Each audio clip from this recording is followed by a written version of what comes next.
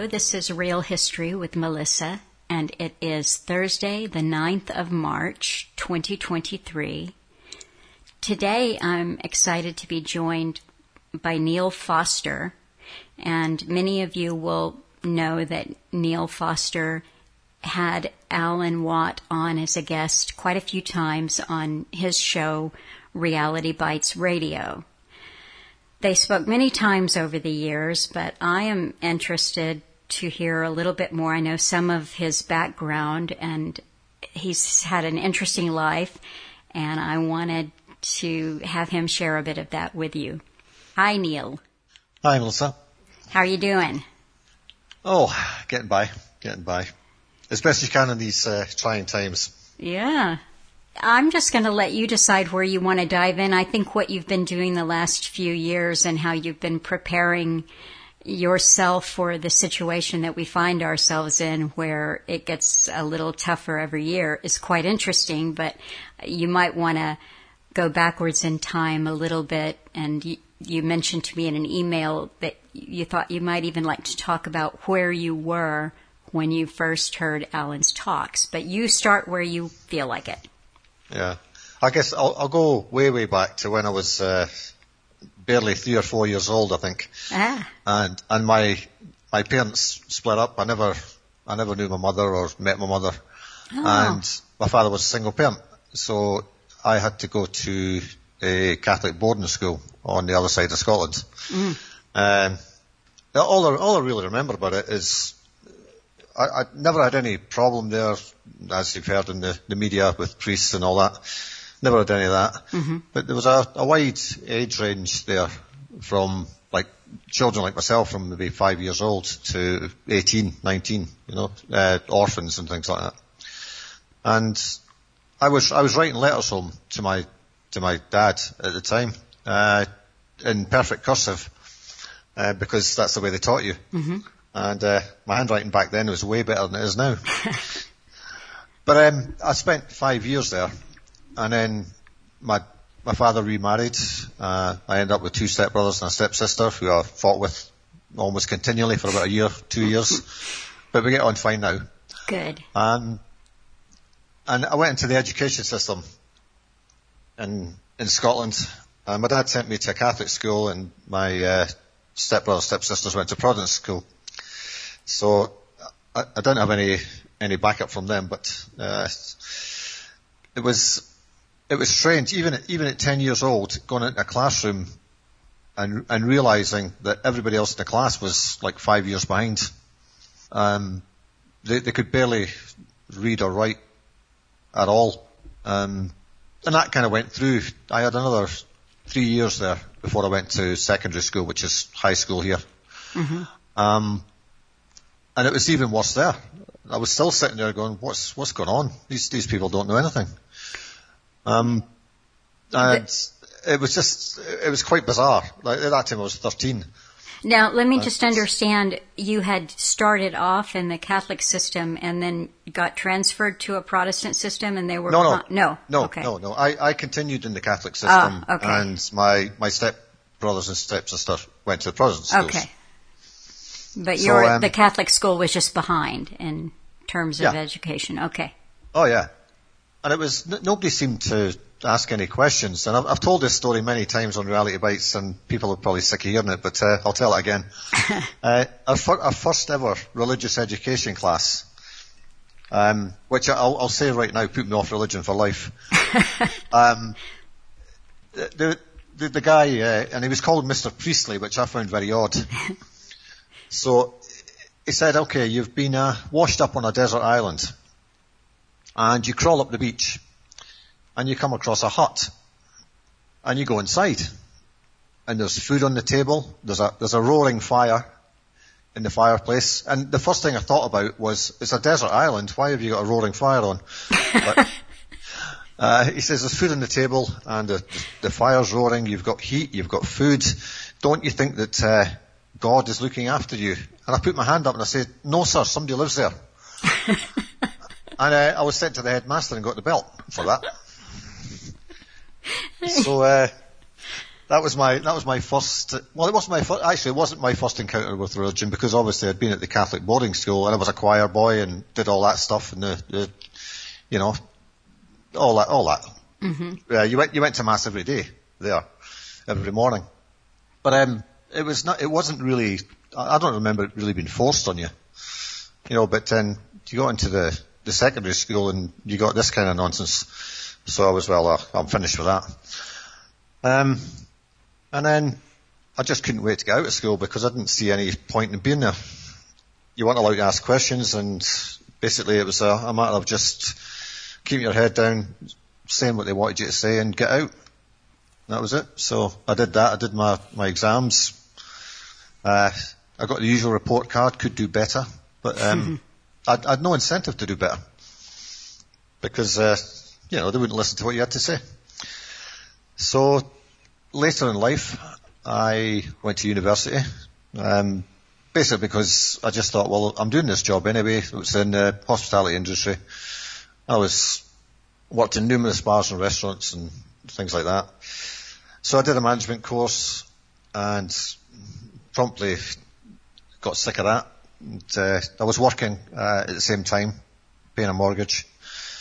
And basically the level of so-called education they were giving you was stuff that I'd done at school, in primary school, at 10 years old.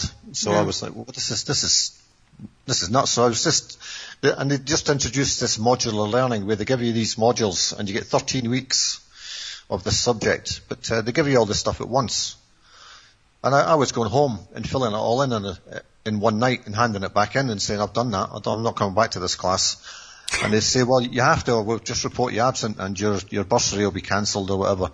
I says, do what you want. I says, but I've got to work. I've got to pay my mortgage, so I ain't coming in here to do this. That's it. And they never did anything, so that was okay. Mm-hmm. But again, I was a mature student, and everybody else in the class was straight out of school. And the teachers were basically reading out of textbooks, telling them how things work, how things should work, blah, blah, blah. And I'd worked in the industry for many years, and I'd put my hand up in one class and I said, sir, it doesn't work like that. You're taking no account of human interaction, human behaviour. It just doesn't work in reality like that. And again, I was thrown out of the class for that. Didn't you learn that you're not supposed to think outside the box, that the point of it was conformity? But I wasn't thinking outside the box. That was the actual reality. Yeah. There was nothing unusual about that. I'd worked there and I said, look, and I gave them, I can't remember what examples I gave them, but I gave them examples and, and I turned around to the people in the class. I said, this is garbage. It doesn't work like that. But anyway, that was what university was. Just, again, go through the motions, get a piece of paper, gave it to my dad, said, that's for you because I have no use for it. And went on from there to, well, I suppose I got some jobs out of that, management jobs and stuff, but what finally set me off was I was working in a restaurant with a South African owner, and he was as racist as they come. And he would come out with comments, and this comment was the one that finally made me leave Scotland, really, or a precursor to it. There was a black couple sitting at a table, and he says, quick, get a camera, they're using a knife and fork. Oh. And they heard him. Oh. And they were too polite to say anything. And I went over and I says, look, I'm not going to apologise for him. I says, but I ain't going to work for him again either. So I just went over and quit. Wow. So they could see that I'd done it. I said, I ain't working here. And I was kind of always like that. If my view on work is if you start going into work and looking at the clock as soon as you get in, it's time to leave. Yes. But that was the kind of final straw with that one. And I'd been going to Turkey quite a bit on holidays. That used to be all I did. I used to save all my money and go on holiday 3 times a year just to get out of the country because I was sick of it. I was actually sick of Scottish people. That's a terrible thing to say, but I just, the apathy. They weren't prepared to do anything to stop what was coming. And I could see it, but I didn't really understand it at the time. Mm-hmm. I wasn't awake, as they say, at the time, but I knew there was something wrong. And so I left and went to Turkey and worked in a restaurant there and just did nearly a year just having a good time, basically. And then after that, I ended up in Ireland, where I guess everything really started. I met some guys, I can't even remember how, but they'd had this idea to start a newspaper. Oh, actually, I should. No, I'm going in the wrong order here, because after Turkey, I went to Ireland, and then I left Ireland and went to Bulgaria. Ah. Because I'd had an apartment in Edinburgh which I'd wanted to sell for a long time, and I'd never really done anything about it. I'd had it rented out, and I happened to sell, and I thought, okay, I was going to buy something in Turkey, and then while I was looking at things in Turkey, I came across Bulgaria, and I thought, oh, the houses can't be that cheap, and they were. So I bought a house in Turkey with 4 bedrooms for €12,000. A house in Bulgaria? Yeah. Okay. This was in 2004. And I only found out later, and so did my neighbour, that we'd both been screwed, and it should have been €6,000. Wow. And that still goes on today, but not if you're wise enough to know about it. But at €12,000 at the time, you felt it was a good deal. Oh, it was a good deal. Yeah. I put another 13,000 into it. Mm-hmm. But there was a bridge being built over the Danube there, and that's why I bought the house where I bought it, because my plan was to rent it out to the engineers, which that worked. Mm. And the house is paid for 5 times over, 6 times over. So, and at the same time, I got a job on the bridge, and I was living with my English friend for, I think it was, €5 a day. I was living in his house, and I was getting €600 a month from the Spanish company that was renting my house. So I was quite happy. Yes. And I was working on the bridge as well. So, just an interesting side note on that Spanish company, which was FCC, which I don't know if you've heard of, but they're one of the biggest recycling companies in the world. No, it's S as in Sam, CC? F. Oh, F, okay. Yeah, FCC. Okay. It's a Spanish name, I can't pronounce it, but they're one of the biggest recycling companies in the world, and they run a lot of the recycling centres in the UK and Ireland and places like that. And they were responsible for building the bridge there, and the chief engineer was renting my house out. But unfortunately, he was also ordering metal for the bridge and selling it to gypsies in Bulgaria. And he ended up selling it to the wrong gypsies, and another gang of gypsies came around to the house, dragged them out and left them for dead in the street. Oh, no. But he kept his job, even although he was defrauding, the European Union at the time and the Bulgarian people. So that was a little side issue. But that bridge that was built was €100 million over budget, and it started falling apart the minute they opened it. So I put the recycling thing with FCC and the company building the bridge in the same bracket. Maybe they're using recycled materials, I don't know. But anyway, that was Bulgaria. And then I had another house in the mountains in Bulgaria. So we're getting to the Allen bit now. And I was doing house renovations with another English friend of mine in the same village. And of course I didn't have any English television or anything. I just had the computer and the internet. So I was just looking for things to watch. And like a couple of your other speakers you've had on, Alex Jones was there. And that was the first place I heard Alan. Mm. And near enough the last time I listened to Alex Jones. What year was this that you... That would be, 2006 maybe? Mm-hmm. Okay. Something like that. 2006 or early 2007. I was there in the winter, so probably late 2006, 2007. And I thought, there's somebody Scottish. That's unusual. And I just started listening to him, and after listening to Alex Jones and then listening to Alan, I thought, yeah, this guy's got it. This guy knows what he's talking about. Jones is just shouting and shouting and shouting and, appealing to the American audience, where I think Alan appealed to everybody. I don't mean in audience context. I mean, he appealed to people all over the world because of the way he presented the information.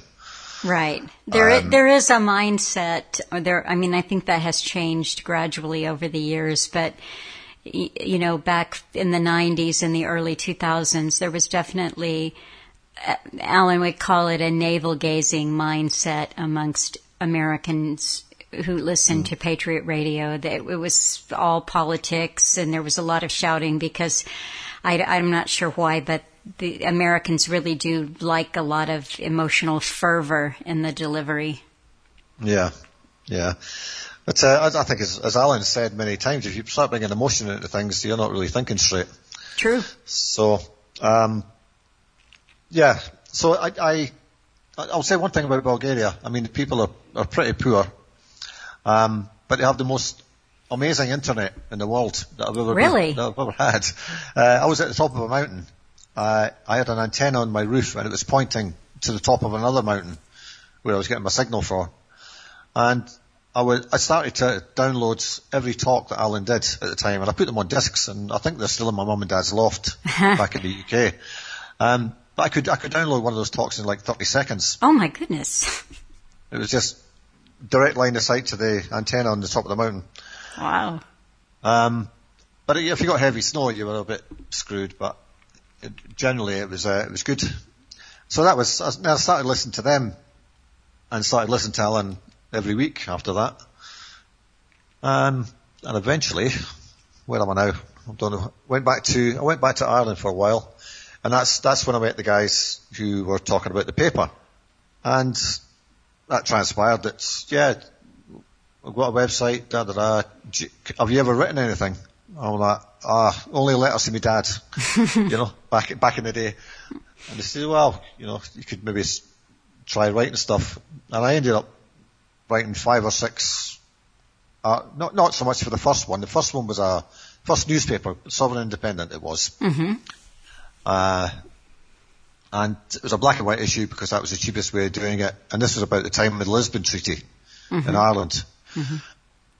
And while that was going on, just another little story, on the night of the vote, I lived in a small village in Ireland, and there was only, I don't know, maybe I'll pick a number, say there was 300 people eligible to vote.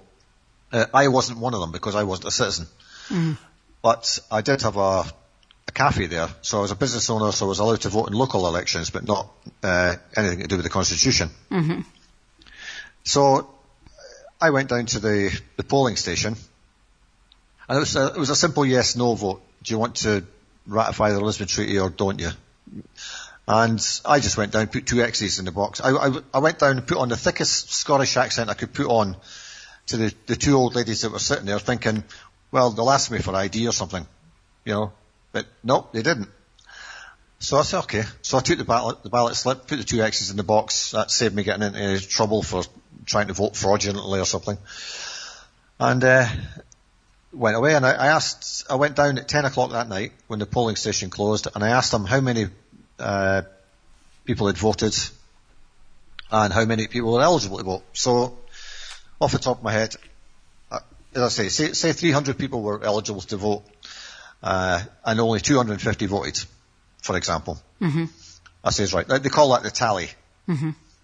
So, I goes, okay, that's fine. So me and a friend, we waited there in a car until that box was picked up. And I should add, those ballot boxes were sent to private individuals' homes, unlocked prior to the so-called vote.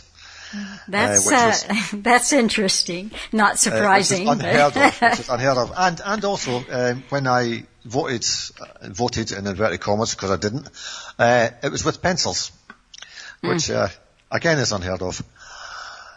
So we followed the ballot box, and the van, which was picking up the ballot boxes from all the other stations, and it was taking them to Roscommon, which is the main town in the county that we lived. And it was followed, the van was followed by an unmarked police car. And they knew we were following them. And they were speeding through country roads at like 70 miles an hour. In the dark. And they stopped at a gas station, petrol station.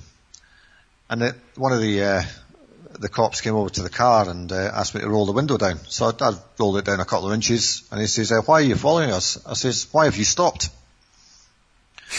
and he says, what do you mean? I says, well, you're supposed to go directly from the voting stations to the count centre.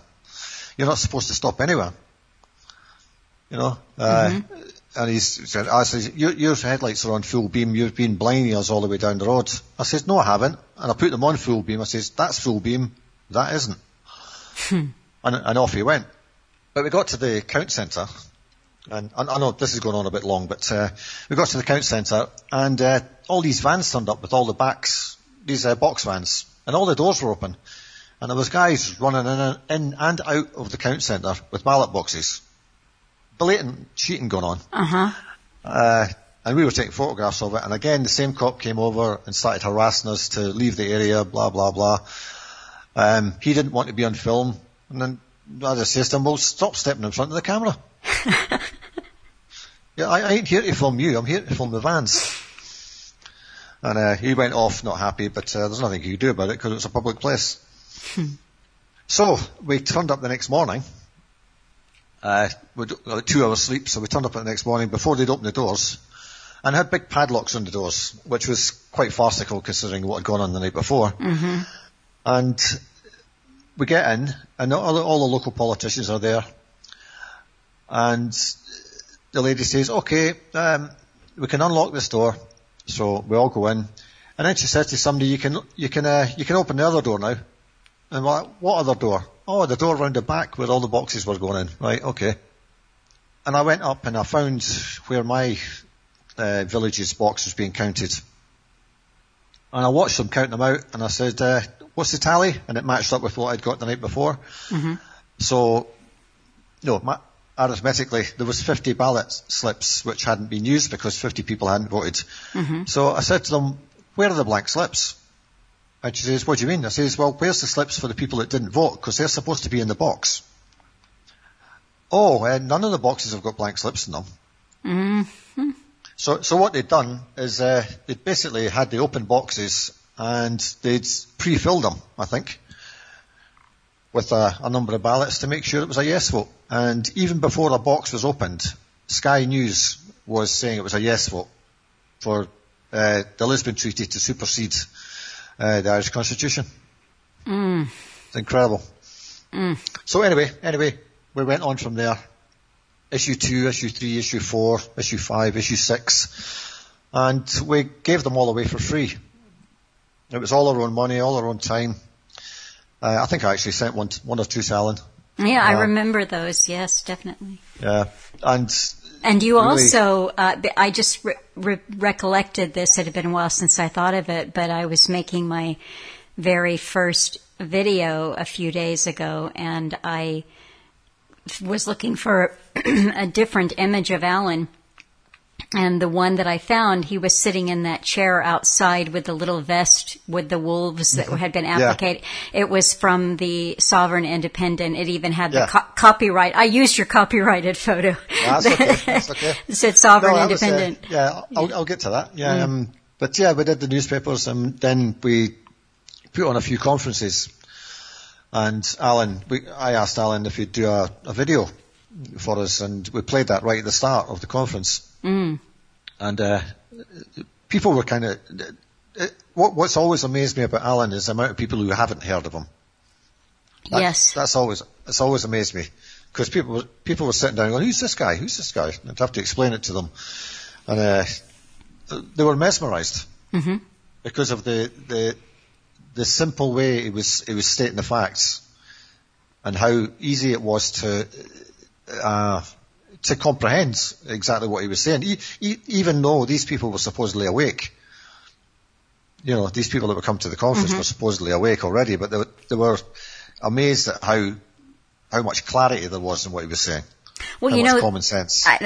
I think that the best, and I heard Alan say this, but it's certainly true, it bears repeating, that the best form of censorship is simply non-acknowledgement.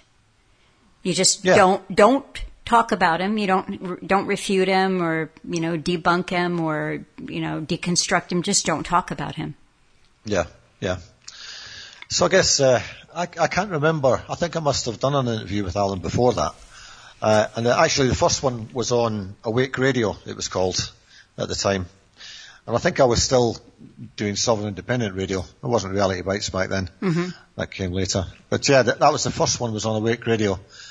And Paula, who later became my wife, was the producer.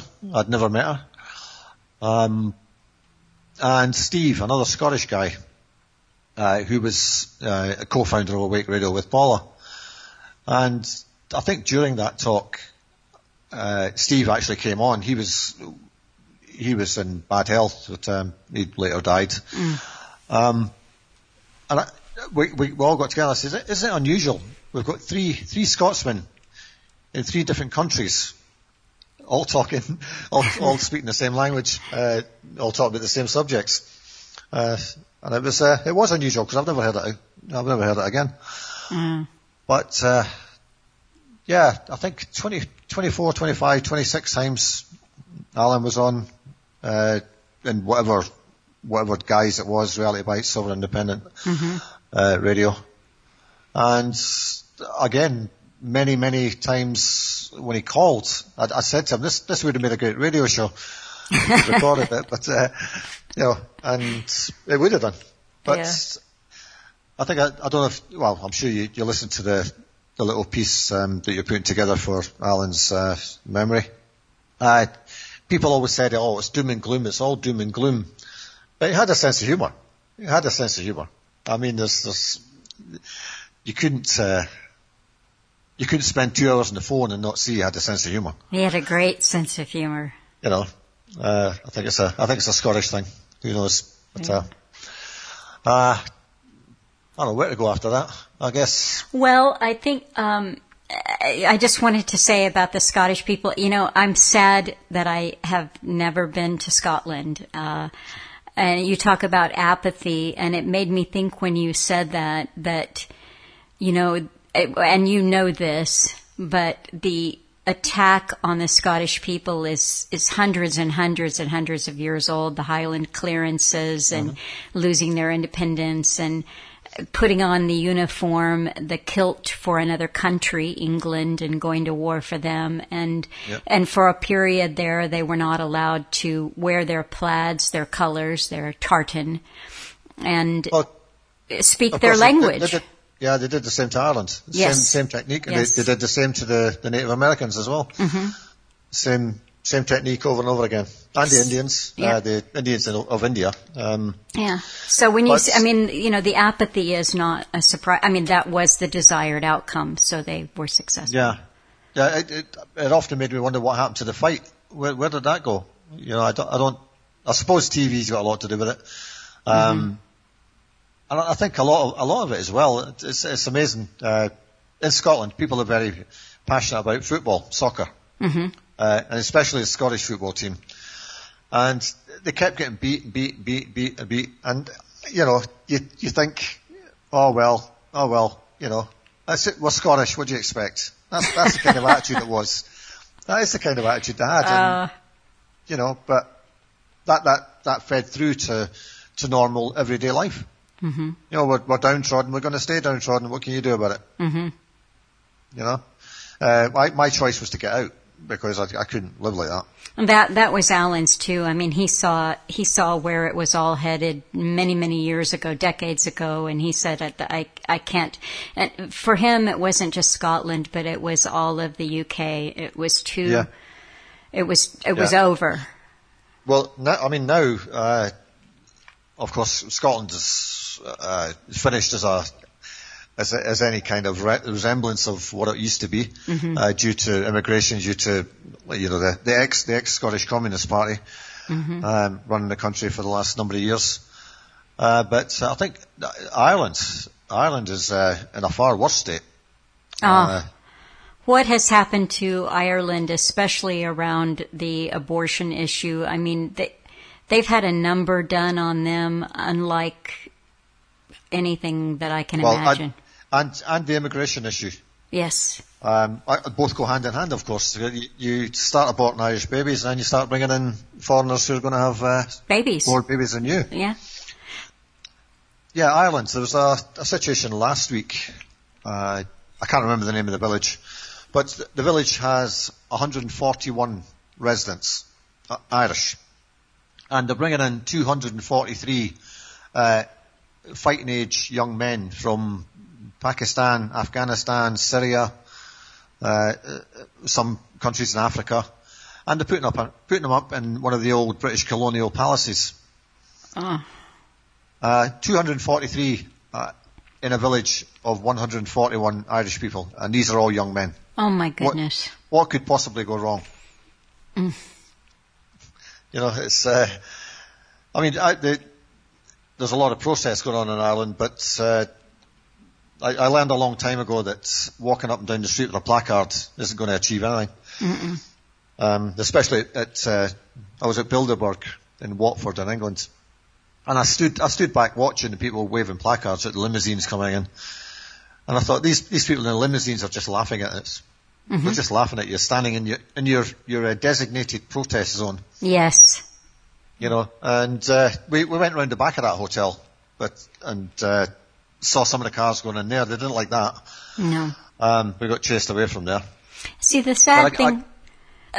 Go ahead. I mean, the thing about that meeting in Bilderberg, it just turned into the Alex Jones and David Icke show. That's all it was. Mm-hmm. I remember that event. Yeah.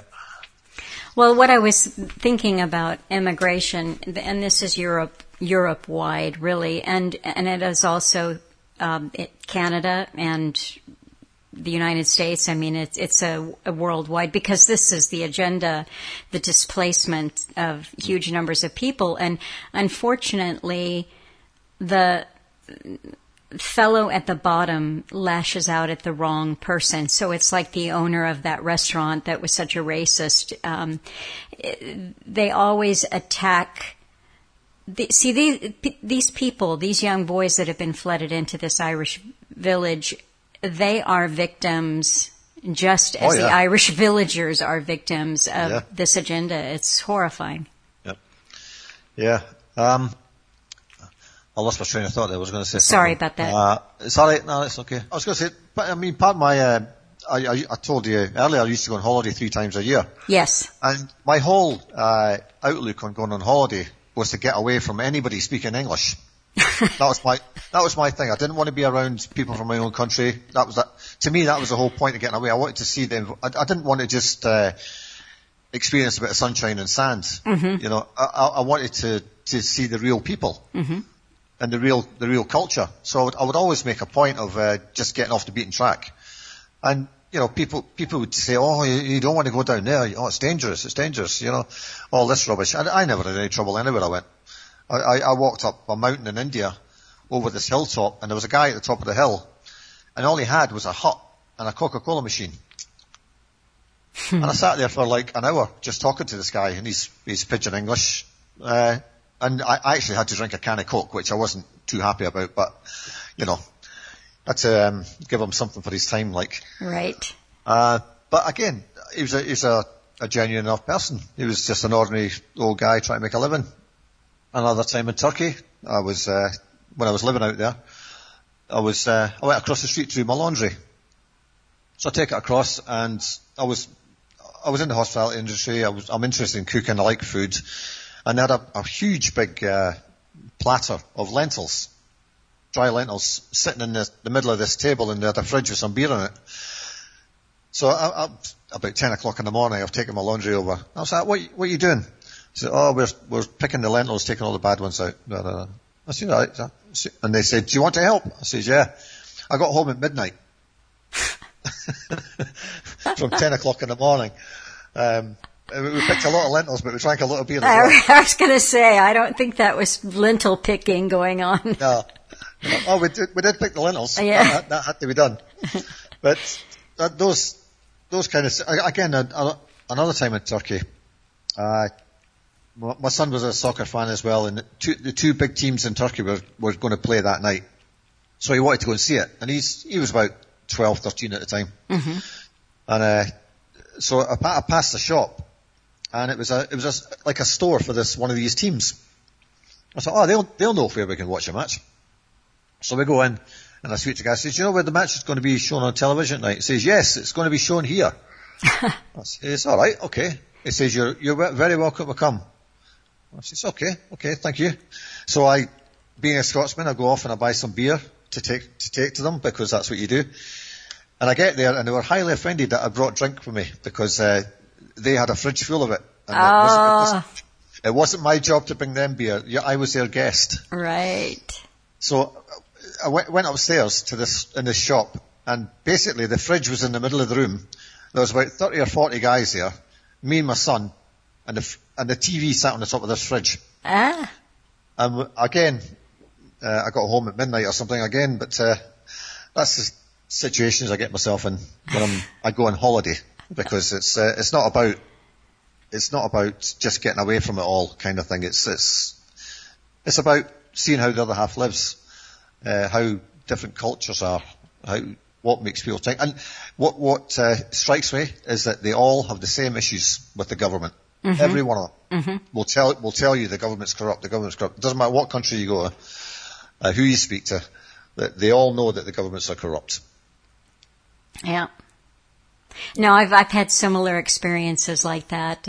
I had the opportunity to travel with a friend many, many years ago to Fiji, and I just met a woman out and about, and she said that she was the daughter of the local chief, and then she invited me and my friend's little children to her home, and we had this amazing, authentic Fijian meal sitting cross-legged on the floor of her very modest little house. But she was explaining to us that there were like 300 different tribes. So she was the daughter of that tribe, but there were 300 other chiefs just in that area. It was fascinating. Yeah. And I mean, and this is in modern times. I'm not that old, but Well, when I first bought the house in Bulgaria that I was telling you about, close to the Danube, I bought it off the people who owned the house next to it, because it was the same family. Their children had grown up there, and they'd built another house for the children. And then the children had gone off to the big city, because that's just what happens these days. Mm-hmm. So they were selling it. And they said to me, and I didn't speak any Bulgarian at the time, and they didn't speak any English, through an interpreter, says, do you mind if we look after the garden? And I was thinking, this is manna from heaven. What? This is fantastic. I couldn't have wanted anything better. So I go away, bought the house, done all that. And I come back, and it's full of food. Wow. And they go, take what you want, no problem. It's your garden. I says, but it's your food. They say, no problem. You take what you want. And this is very, very typical of Bulgarian people, East European people in general. They'll give you anything. Really? Nothing's too much for them. They don't have a lot, but they'll give you something. Mm-hmm. Every time there's a holiday or somebody's birthday there, the guy's wife, Anka, husband's Venci, she'll bring over cakes and specialty Bulgarian cooking and all this kind of stuff and give me it. Mm-hmm. Just, there you go. And he'll give me like a 2-litre Coca-Cola bottle full of his homemade wine. Wow. This will happen every few weeks. Yeah. Any excuse for the holiday. I know that you haven't been in Bulgaria in a while, but I had an email from someone not too long ago, and they're English, living in Bulgaria with their family, and they were just talking about, I think some of the regulations are catching up there, because the children now have to go to school. You're supposed to be vaccinated to go to school with the COVID vaccine and all of that. So it's sad to see, because what you're talking about going on holiday is to see cultures as they really are, and of course that's all being decimated so quickly. Yeah, well, that's why I bought a house in a village, primarily. Mm-hmm. I could have bought something in the city which would have got me to the same location as the bridge was being built anyway. Mm-hmm. But I wasn't interested in that. That's live in a village. I lived in a village with the donkeys and chickens walking around the streets. That was it. Sounds ideal. But yeah, as soon as the Bulgarians were conned into going into the European Union. Oh well, they weren't conned; they were actually just taken in. I didn't meet anybody who wanted to join it. Mm-hmm. None of the young people want to leave Bulgaria. Right. But in the villages, that is, they've got an attachment to the land. They want to stay there. Sometimes they go abroad to get work and send it back home. Mm-hmm. The money. It's a beautiful country. As soon as they joined the European Union, that was it. It was gone. They started saying that bees were dangerous. You couldn't have your beehive in your garden. It had to be 300 metres away from your house, which to a lot of people was impossible. Mm-hmm. And because the big agriculture companies had already come in and bought the land off them, which they already owned outside the village. Mm-hmm. And then they said that pigs were dirty, smelly animals. They couldn't have them in the backyard either, so the pigs had to go. I think they limited, to a certain extent, how many birds they could have. And then the price of the chicken feed and everything was skyrocketed. The cheese, all the dairy products went sky high prices, and relative to what they were. Mm-hmm. They're still cheap to me when I was living there, but relative to them, it's the same as happened everywhere. As soon as the EU gets involved, that's it. Everything goes up. Mm-hmm. And their currency, of course, although they still have the lev, it's tied to the euro. Fixed rate, so they're basically using the euro, but it says it's a Bulgarian lev on it. That's all. So they've been conned like everybody else. Yeah, I remember when this all first rolled out. I was speaking with an Italian, and this was years ago before I'd heard Alan's talks. I didn't really know what was going on, but they were talking about how their lira. For the average person, it took a cup of coffee that they had been able to get for, just nothing. What might be the equivalent of 50 cents American, and it had made it a $7 or €8 cup. Yeah. Well, and that was overnight. I had a coffee shop when the euro came in. And I know other people just put their prices up and on. I redid I had a chalk price list I used to do by hand. Mm-hmm. And they get out of the kindness of their heart, they gave you a calculator so you could convert from the Irish punt to the euro. And I just did it from the same price I had the day before, and I converted it exactly as it was for the rate, and I put it up. And people were complaining because they had to find change. And I says, well, what do you want me to do? Do you want me to round it up like everybody else has? I says, I'm charging you what I was charging you yesterday. Yeah. And people were just, it's an inconvenience. I have to look for change now. And you think, well, I'm doing you a favour. I know. No good deed. Yeah. So that was my parents actually were in Donegal in Ireland for New Year, the same year that happened. And they were in the hotel at the New Year's Eve party, and the drinks went up after midnight. Oh.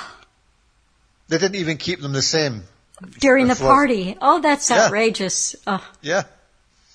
But my dad said, my dad's, he doesn't really know what's going on or anything, but he doesn't take things nicely like that. Uh-huh. And he's 86 now. This was back. He would have been in his 70s then. Mm-hmm. But he said, I've just been up here half an hour ago and I've paid whatever it was, in Irish punts for that. And now you're saying you want that. And he knew what it was in his head because he'd been an assessor for an insurance company and an auditor. Mm-hmm. So he could figure things out in his head mathematically. He says, you're charging me a third more than you did half an hour ago. And he got his drinks at the right price. He just complained. That was it. Yeah. Well, it's a bit like Germany before World War II when they had to haul around their money in their Deutschmark or whatever it was called at that time, in a wheelbarrow to buy a loaf of Yeah. bread. Yeah, I had a friend who went to Yugoslavia when it was still Yugoslavia. Just gone up to the war there, and he came back with more money than he went with because of the inflation. He says it was like that. He says it was like they'd mug you for the wheelbarrow, never mind the money. But again, that's another number done on those countries. I've driven through those countries many times. Serbia, Croatia, and I tell you what, Serbia's got the best roads in Europe. Really? Yeah, it's a fantastic roads. Not a pothole anywhere, nothing. Why do you suppose? I guess the Russians paid for them. But even in Bulgaria, the Russian infrastructure, and not so much the buildings are kind of derelict after they left, but the engineering that was done there, the bridges over the huge valleys and everything, amazing stuff. Really? Back when they did that, you know. But we can't do it now. No. As I said, they built that one across the Danube in Sweden in Bulgaria where I was living, and it was falling apart the minute they opened it. I don't remember the details, but when I was up in Canada, there was a bridge, and I think it was two different events. One was a bridge and one was a road, and it was done with, and I'm sorry, I don't want to slang on the Chinese here, but it was Chinese construction, Chinese concrete, and, you know, the bridge was literally falling apart before it was driven over. Yeah, that's the same as this one. Yeah. Exactly the same. And they used to actually do stress tests on the concrete. So they had these little concrete blocks, maybe 8-inch cubes. And they made hundreds and hundreds of these things. I mean, they're supposed to have done all this before they got the contract. But no, they were doing it as the job was going on. And there were so many of them. We built a Christmas tree about 10, 12 feet tall out of these concrete cubes. Just stacked them all up. But another part of that was when they were actually doing the job, there's a big dike there, huge dike, it goes all the way along the Danube, on one side, because the other side's floodplain. And the Bulgarian side used to be floodplain, but there's a fort there, there's, the town's quite old, and it was a walled city at one time. And there was a huge dike there. And I'm standing on top of the dike with the engineers, and they're looking out at the pipe work. They put pipes in to channel the water away when they were going to put stuff in there. And I says to them, what use do you think those pipes are going to be when the water rises? I said, that won't affect that. It'll still go under them. I says, well, 2 years ago the water was where we are standing now. It was 40 feet higher than they put the pipes in. And they're supposed to have done the assessments and the tests and all the structural engineering and all this rubbish. And they hadn't done any of it. They banked a lot of nice money on that contract, and that was that. Oh yeah. They put in a really cheap price and then went 100 million euros over budget. But that's okay. They're part of the gang. That's right. It is a gang. Yeah. Well, you just reminded me before you carry on. You've been around the world in this conversation, and if you've got I know of a few Bulgarian folk songs that are quite lovely. But if there's any music you want to plug in or anything like that, send it over. Oh, because, yeah. Bulgarian music. I heard so much of it at the funerals used to go through the village. And it'd just be like a brass band and a drummer following the cortege. And it was always a that one. I heard that so many times. But then they'd have these kind of village festival things and stuff. And the village the house was in actually had an international one. I've probably got some video of that somewhere, if I could find it. Cool. Certainly got some photographs of it, where they all wear their traditional costumes and stuff, and the groups came from Hungary and Serbia and all places. There's a big stage put up in the village square. And it's May Day goes on first weekend in May. It always happens. Interesting. So yeah, that was quite interesting. But generally, every Bulgarian tune I've heard sounds the same. It's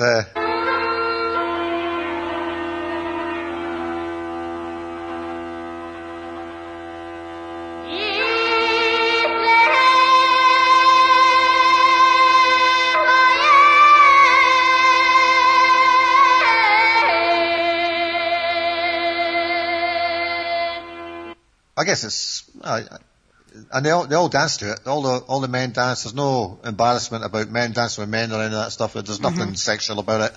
It's just that, they're all having a good time. That's it. Yeah.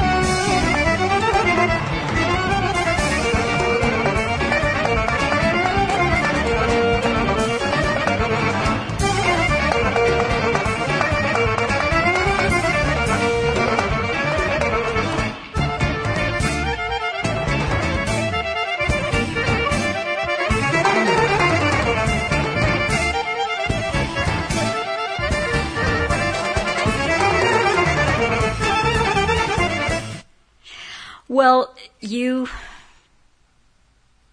ended up where you are now, and Yep. And so I'll let you say where you are now and how you got there, because that's an interesting story too. Yeah. Well, I'm in Florida, as probably most people know if you've listened to us before, and with Paula, who was my radio producer for 18 months before I even spoke to her face to face. We met up in Ireland, where the guy Steve I was talking about, who came on with Alan and myself, he was getting close to dying, so we decided, I was in England at the time, and we decided we'd go over and see him, and that's where we met, and then the rest is kind of history. But it was a long journey. I came here in 2014, and I overstayed by 4 months. For a number of reasons. Paula's father died, and a lot of other stuff was going on. And I went to the immigration office in Tampa twice and asked them for advice before I had overstayed. And they said, "Oh, no problem, just do that and fill in these forms afterwards, and it'll all be fine." I told them the situation, what had happened, and why I wanted to stay. And then they said that the first time, and I thought that just doesn't sound right. I'm going to go back. So I went back again, and they gave me a load of forms to fill in. They said, no, just go out, go and fill these in, and then bring these back, and then you should be okay. So I get out to the car, and I look at the forms, and the first page on the form says, if you come here on I can't remember the name of the visa. It was a special visa you get for visiting from the UK. You're not eligible to fill in these documents. Oh, no. There you go. By that time I'd overstayed. So I was like, oh well, I'll just stay. And it got to 10 months, and I was looking at all the rules and regulations. I was thinking, okay, if I stay another 2 months, I'm going to get a 10-year ban. Ooh. If I go now, I'll get a 3-year ban. So it wasn't easy, but we came to the decision that was the best thing to do. So had you and Paula already married at this point? No. Okay. No. So, but you're banned from the U.S. for 3 years. Yeah. But we had an attorney here. I went to England. I did some work there, saved up some money, and then I did one interview in London. And I knew they wouldn't let me go, but I just wanted to see what the procedure was. So I went along, and I was expecting them to say no. They said no. That's fine, whatever. And then I saved up enough money, and I went to live in Bulgaria. And that's when the whole bridge thing came in, and I was working there and doing that stuff. But or was it? No, that was after that. So that's before that. I'm losing track of the chronology. So I've moved to Bulgaria. The attorney here knows I'm in Bulgaria. And I got a phone call, I think 18 months later, from this attorney, And she says, I've got you another interview at the embassy in London. I says, great, thank you. It says, when is it? She says, Friday. I says, it's Tuesday. I says, I'm in Bulgaria. She says, I've already made the appointment. If you don't go, it'll look very bad. Oh, no. So I'm going, right, okay. So I booked last-minute flights. I had to go, Bulgaria to London. Stayed in a hotel in London. Went to the interview. And they said no. They said, you're still serving a 3-year ban. We're not going to let you in. And I said, why did you get me here? I said, I've just come from Bulgaria at 3 days' notice. It's cost me a fortune in airfares, blah, blah, blah. And they still took my passport. I think, well, why did they take my passport if they're saying no? So they take my passport, and my mother and father stay a couple of 100 miles away on the west coast of England. So I planned to stay there to go visit them while I was doing it. So I went there, and my passport was supposed to be back in a few days. And they lost it. Oh, Neil, this is crazy. Now, I don't know if that's deliberate or not, but they lost it anyway. And after numerous phone calls, polite phone calls, to the embassy and then to the people who they were supposed to send it out to where I could collect it, close to where I was living, I just lost it one day and I started cursing them down the phone and said, oh, we found it. And I said, oh, you found it. And I went to collect it and they couldn't get me out the door quick enough. They just gave me it and walked away. And it was all a locked place. So they went through the special door that you can't get in. And that was it. And I got my passport back and then went back to Bulgaria. So the attorney says, right, the only solution is you got to get married. I said, well, we're going to do that anyway, but I explained all this to the immigration before I even left America. Mm-hmm. And but they, anyway. So Paula we decided on the Bahamas because that was recognised as a valid wedding certificate. Blah blah blah. Mm-hmm. So Paula went to the Bahamas. I flew from Bulgaria to London, from London to the Bahamas. We got married a few days later. And I had to fly back to Bulgaria for another year and a half. Oh. Or nearly 2 years, actually. What a honeymoon. Yeah. So we had 2 weeks in Barbados, but like I said before, we went and met some locals and we ate in this really huge, big Bahamian lady who made us dinner every day, like fresh fish and all this kind of stuff, and that was great, dirt cheap. If you went down to the local town, a frozen pizza and everything in that island that's in the supermarkets exported out of Marks and Spencer's in England. Oh my goodness. Quite incredible. A frozen pizza was the equivalent of $20. Oof.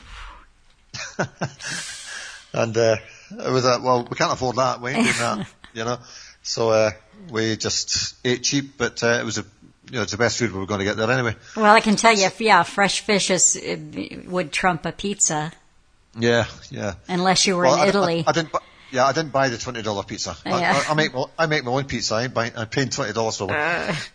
So anyway, that was that. So yeah, then I said to the attorney, I said, you got me over there. You must have known they were going to say no. No, they never said that. I said, well, I'll tell you what. I'm going to change my whole case to the embassy in Sofia. Mm-mm. And she went, that'll cost, that's going to cost you about $500. I says, you've just cost me £1,500. I says, I'm going to transfer it to there for $500. So that's it. Transferred it to there. And I think it might be a year and a half or so later, I got the interview in the Sofia embassy. And I went down and I was literally in the queue there with about 250 young Bulgarians. Every one of them was getting a visa. Every single one of them. None of them was refused. And I thought, well, there goes the youth. Mm-hmm. There's all the brains getting sucked out of Bulgaria. All the college students and stuff like that, I got to the desk and the guy goes, yep, no problem. Stamped the passport right there and then. Wow. I thought I should have done this earlier. Yeah. But that was that. And then there was a Nigerian guy there, and he was he was a doctor. And I said, how did you get here? He says, I was working in Sofia, in a hospital there, and now I've got an internship or something in Boston or something like that. So I got to chat to him, and I shared a taxi with him to the bus station, and I just meet these kind of people. Well, it was interesting anyway. Yeah. So that's how I got here eventually. So But it cost about $10,000 plus the extra money that I'd spent in flights that I didn't have to spend money on. I could have gone through Mexico and just walked it. I bet you will. Yes. Yeah. But then I wouldn't have been able to work or anything. So. Yeah.